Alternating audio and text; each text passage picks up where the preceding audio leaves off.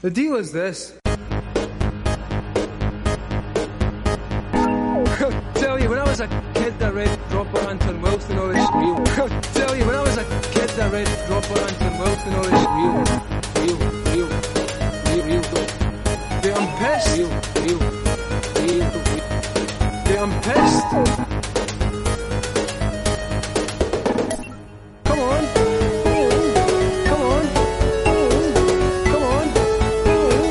What?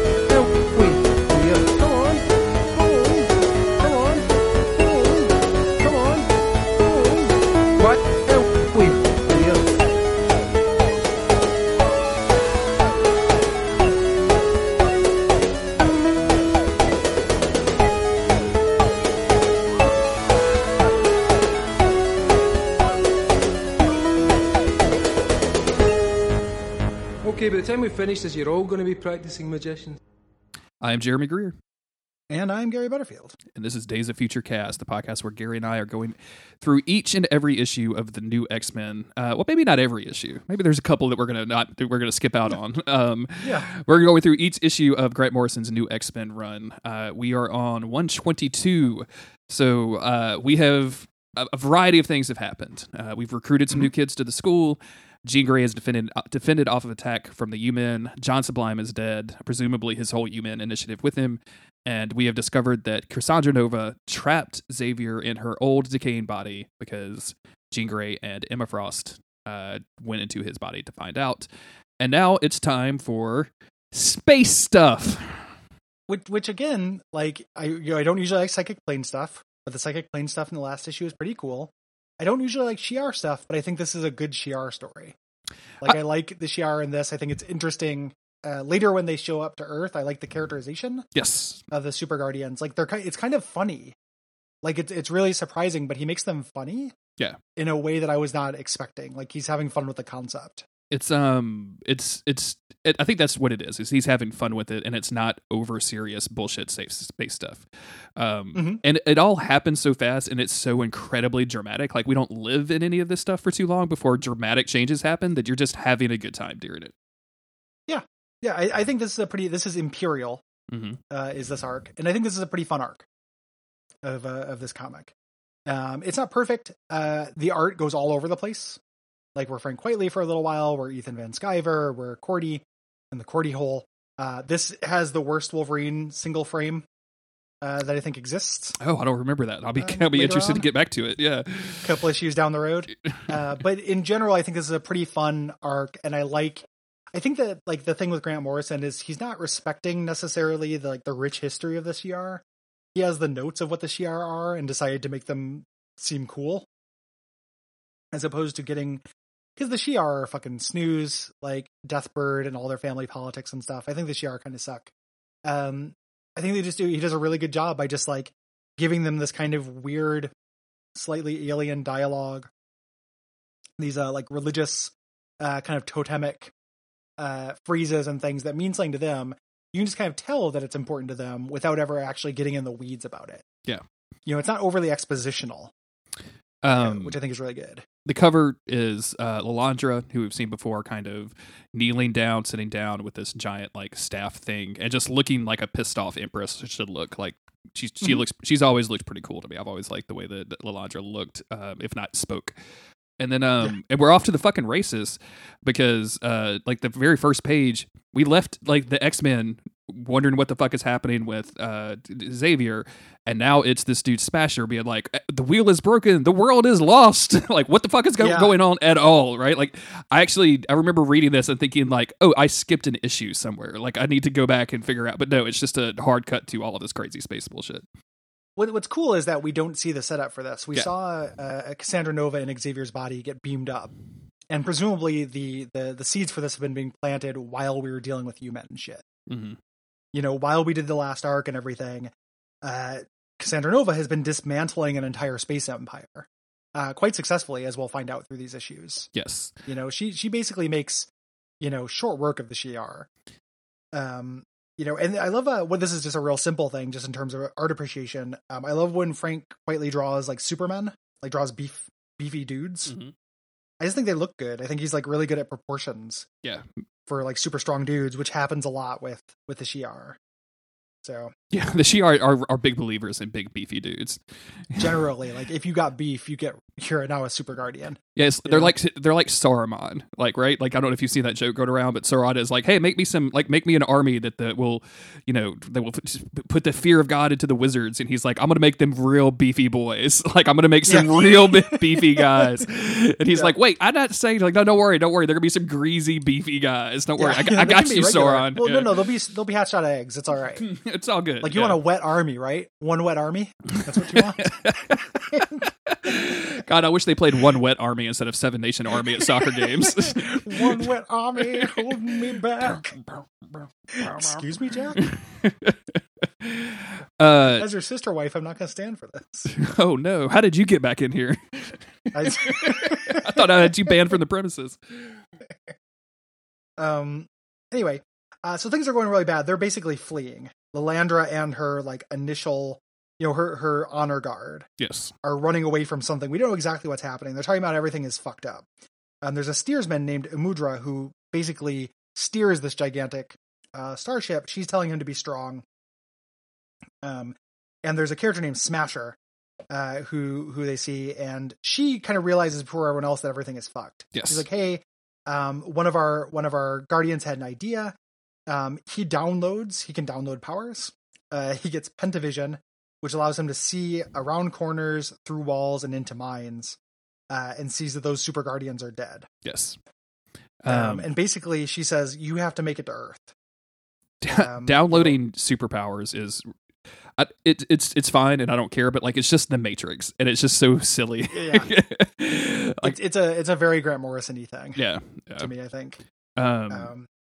But she basically says like, oh, we can't kill Xavier because even though Cassandra Nova is in his body, so we can't kill the body or else we won't be able to save him. And I'm like, Lilandra, I know you guys are like tight and you've probably like messed around a little, but at this point, I think the ends would justify the means. Like kill Cassandra Nova and be done with it. Like so many problems would be avoided. They don't do that, and it's supposed to be a happy ending that they don't, because the X-Men do win in the end. The Shi'ar are pretty fucked up. They're seriously fucked up. There's a whole issue where they're like also a culture. They're going to space to like help the relief effort for the Shi'ar, and I'm like, God damn. Yeah. if Earth is doing that, we're fucked. Yeah. Is Xavier worth this? Good question. And the answer is no. Yeah, probably not. Even this Xavier, which is like in the world of Xaviers, is pretty good. The new X-Men Xavier is not so bad. They cut over to Xavier in the Cassandra Nova thing. I love how this looks. Oh yeah, this like is just great. Surrounded by this like jelly collection of arms, like this just like monster. Mm-hmm. And just the facial expression work is so good. Cassandra Nova is having a very good time.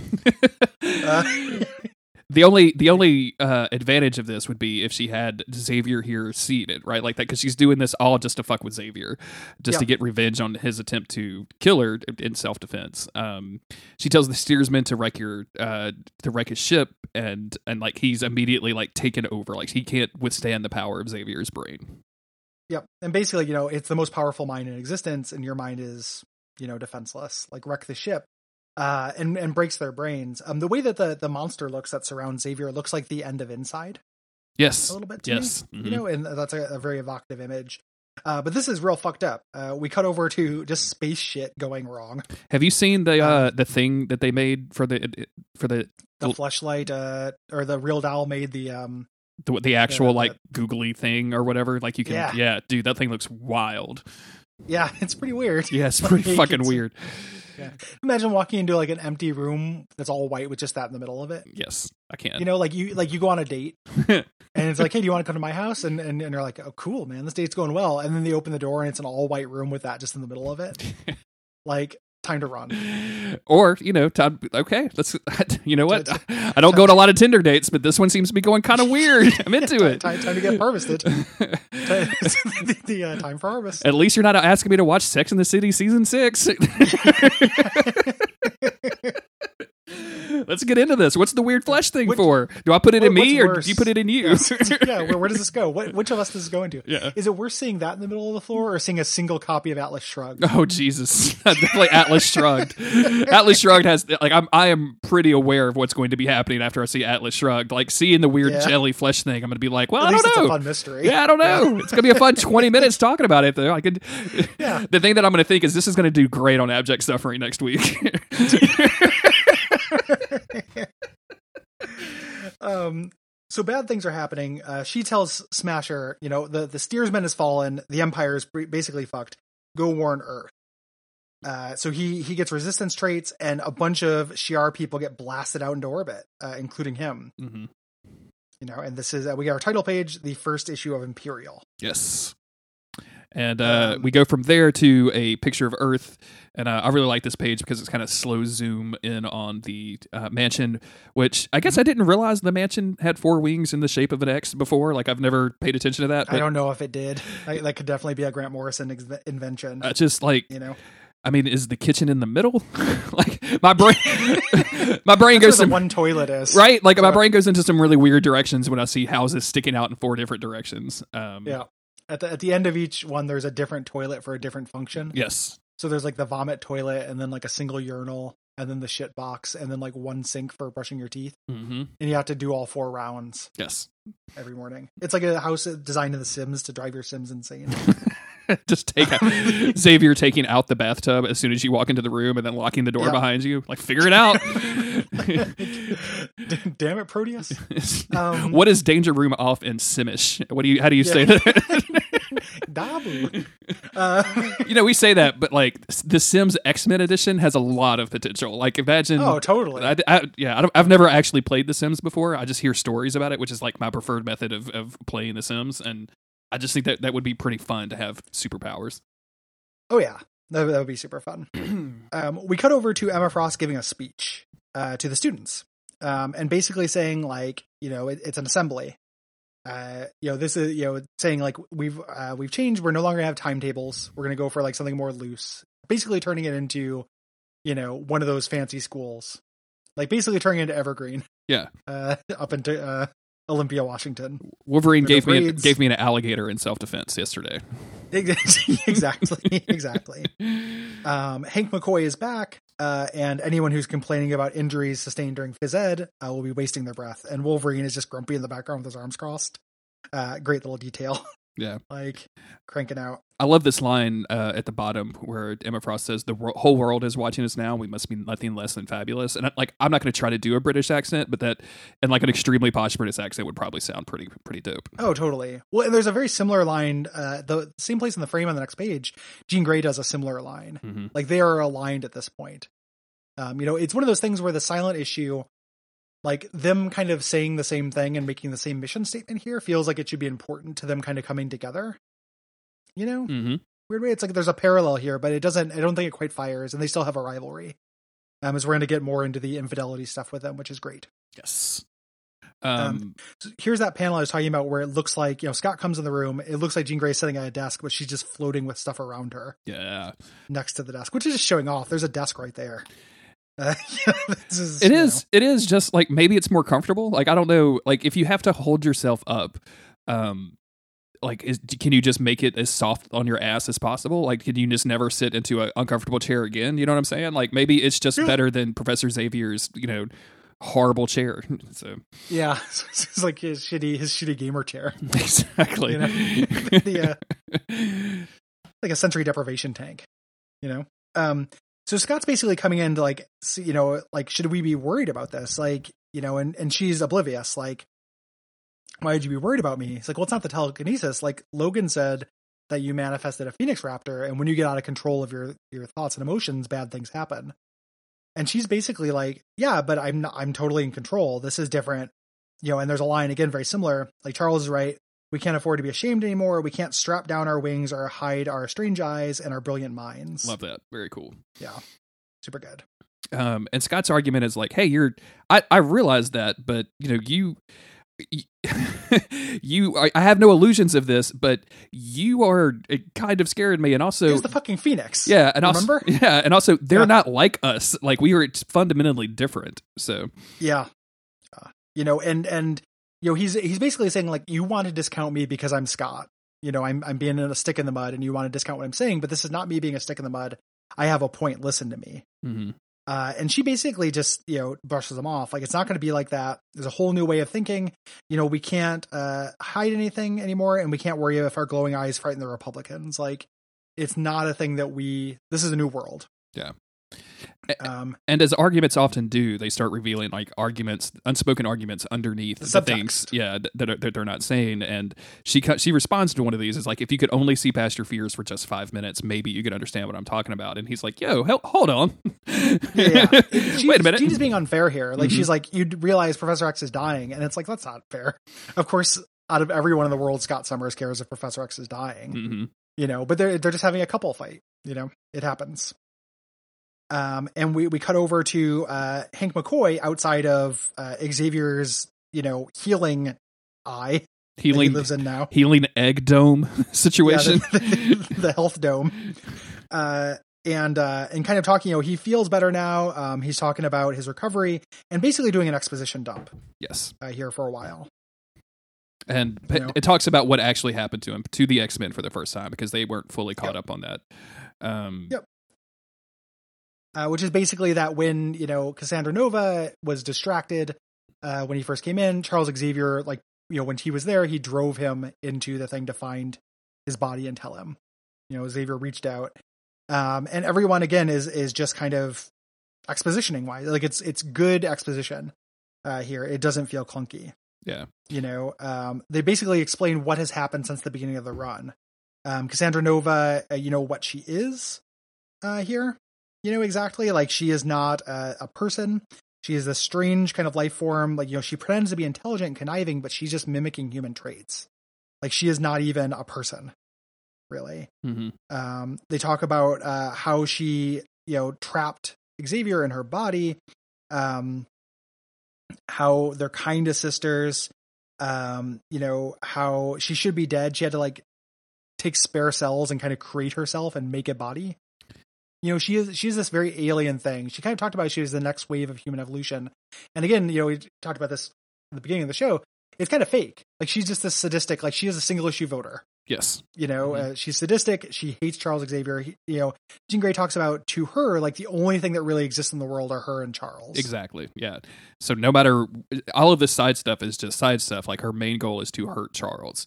And very specifically, like, hide him in her, like, decaying body, which we saw very early on, her give herself all kinds of weird memory diseases, like literally destroying her body from the inside out to hurt him. Yep. And he Beast points it out, specifically, like, so far, like, just so far, I've noticed, this Alzheimer's and Creutzfeldt-Jakob disease, which is Lou Gehrig's disease, I believe. He has about a week to live, and 4 days before that, he'll be a vegetable. And they're basically saying, like, she had this all planned from the start. She's softening us up for another attack. The X-Men are not idiots. And I love Emma's reaction to all of this, which is just, this is outrageous. I never.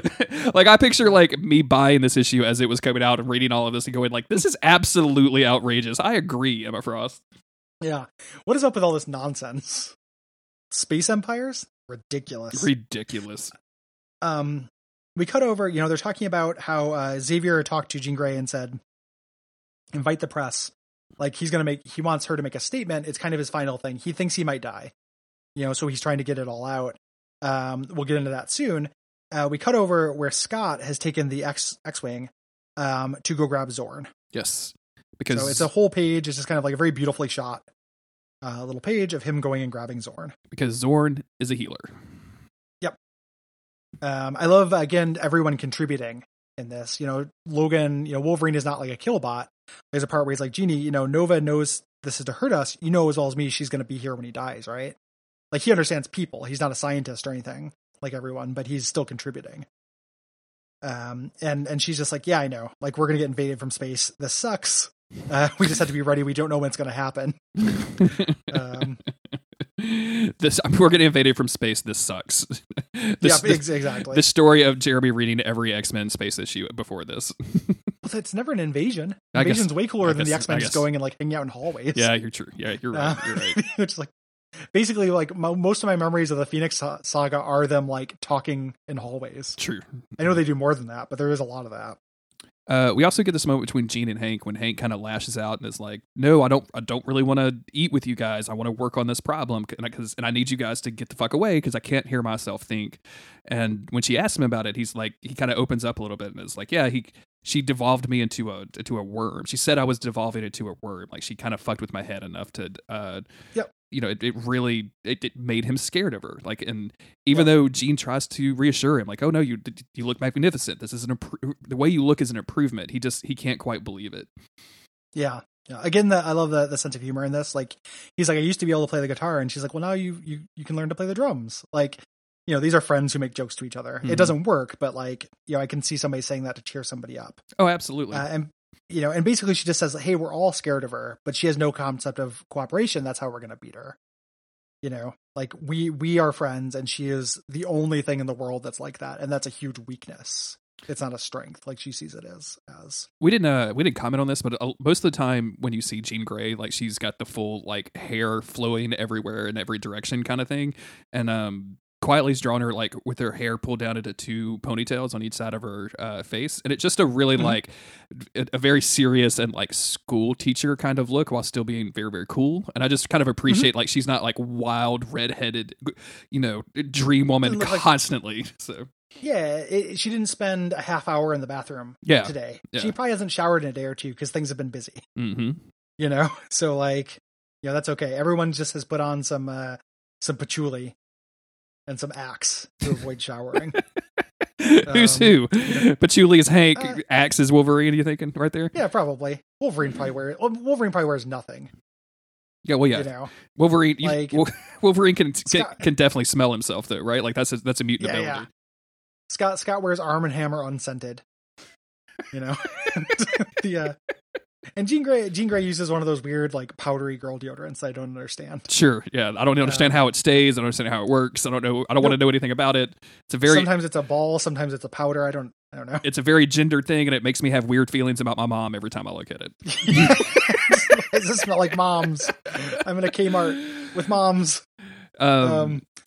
Cyclops has landed in China where Zorn is, and the local Buddhist monk says like, "Oh, I saw this bird die, but then it was healed by his hands." And Zorn says like, "Hey, Scott, it's good to see you again." And he's like, "Hey, I'm not here with good news. We need your actual help. We need you to come with us." Yep. So just one little page of getting Zorn into the picture. The issue ends with Smasher crashing into a field, giving this monologue about, being an emissary of the Shi'ar, warning Earth, the Cassandra Nova is coming, but he landed and just happened to land in a field, and he's surrounded by cows, who respond with moo. Bummer for him. That sucks. Bummer for Earth. It's also one of those things where it's like, yeah, I'm going to go to Earth. Yeah. It's like when people talk about like, oh, I don't know. Like I've been to Africa. It's like, that's a fucking continent, dude. There's a lot going on there. Oh, like I love African culture. Yeah. Which one? Like it's a continent. Yes. So same basic thing, but with space. And that's it for issue 122. So thank you everybody for listening. If you want to support the show, patreon.com/DuckFeedTV is the place to do it. A couple of bucks a month goes a long way to supporting us doing these shows. Gary and Cole literally living and paying their bills, putting food on their table, and also just supporting the network in general. Thank you everybody for doing so. Thank you for all of the recent reviews on iTunes. If you have some time and want to update or leave us a new review, please do so. We appreciate all of them. It's very, very nice. And yeah, we'll be back in a couple of days with more new X-Men. See you, everybody. See ya.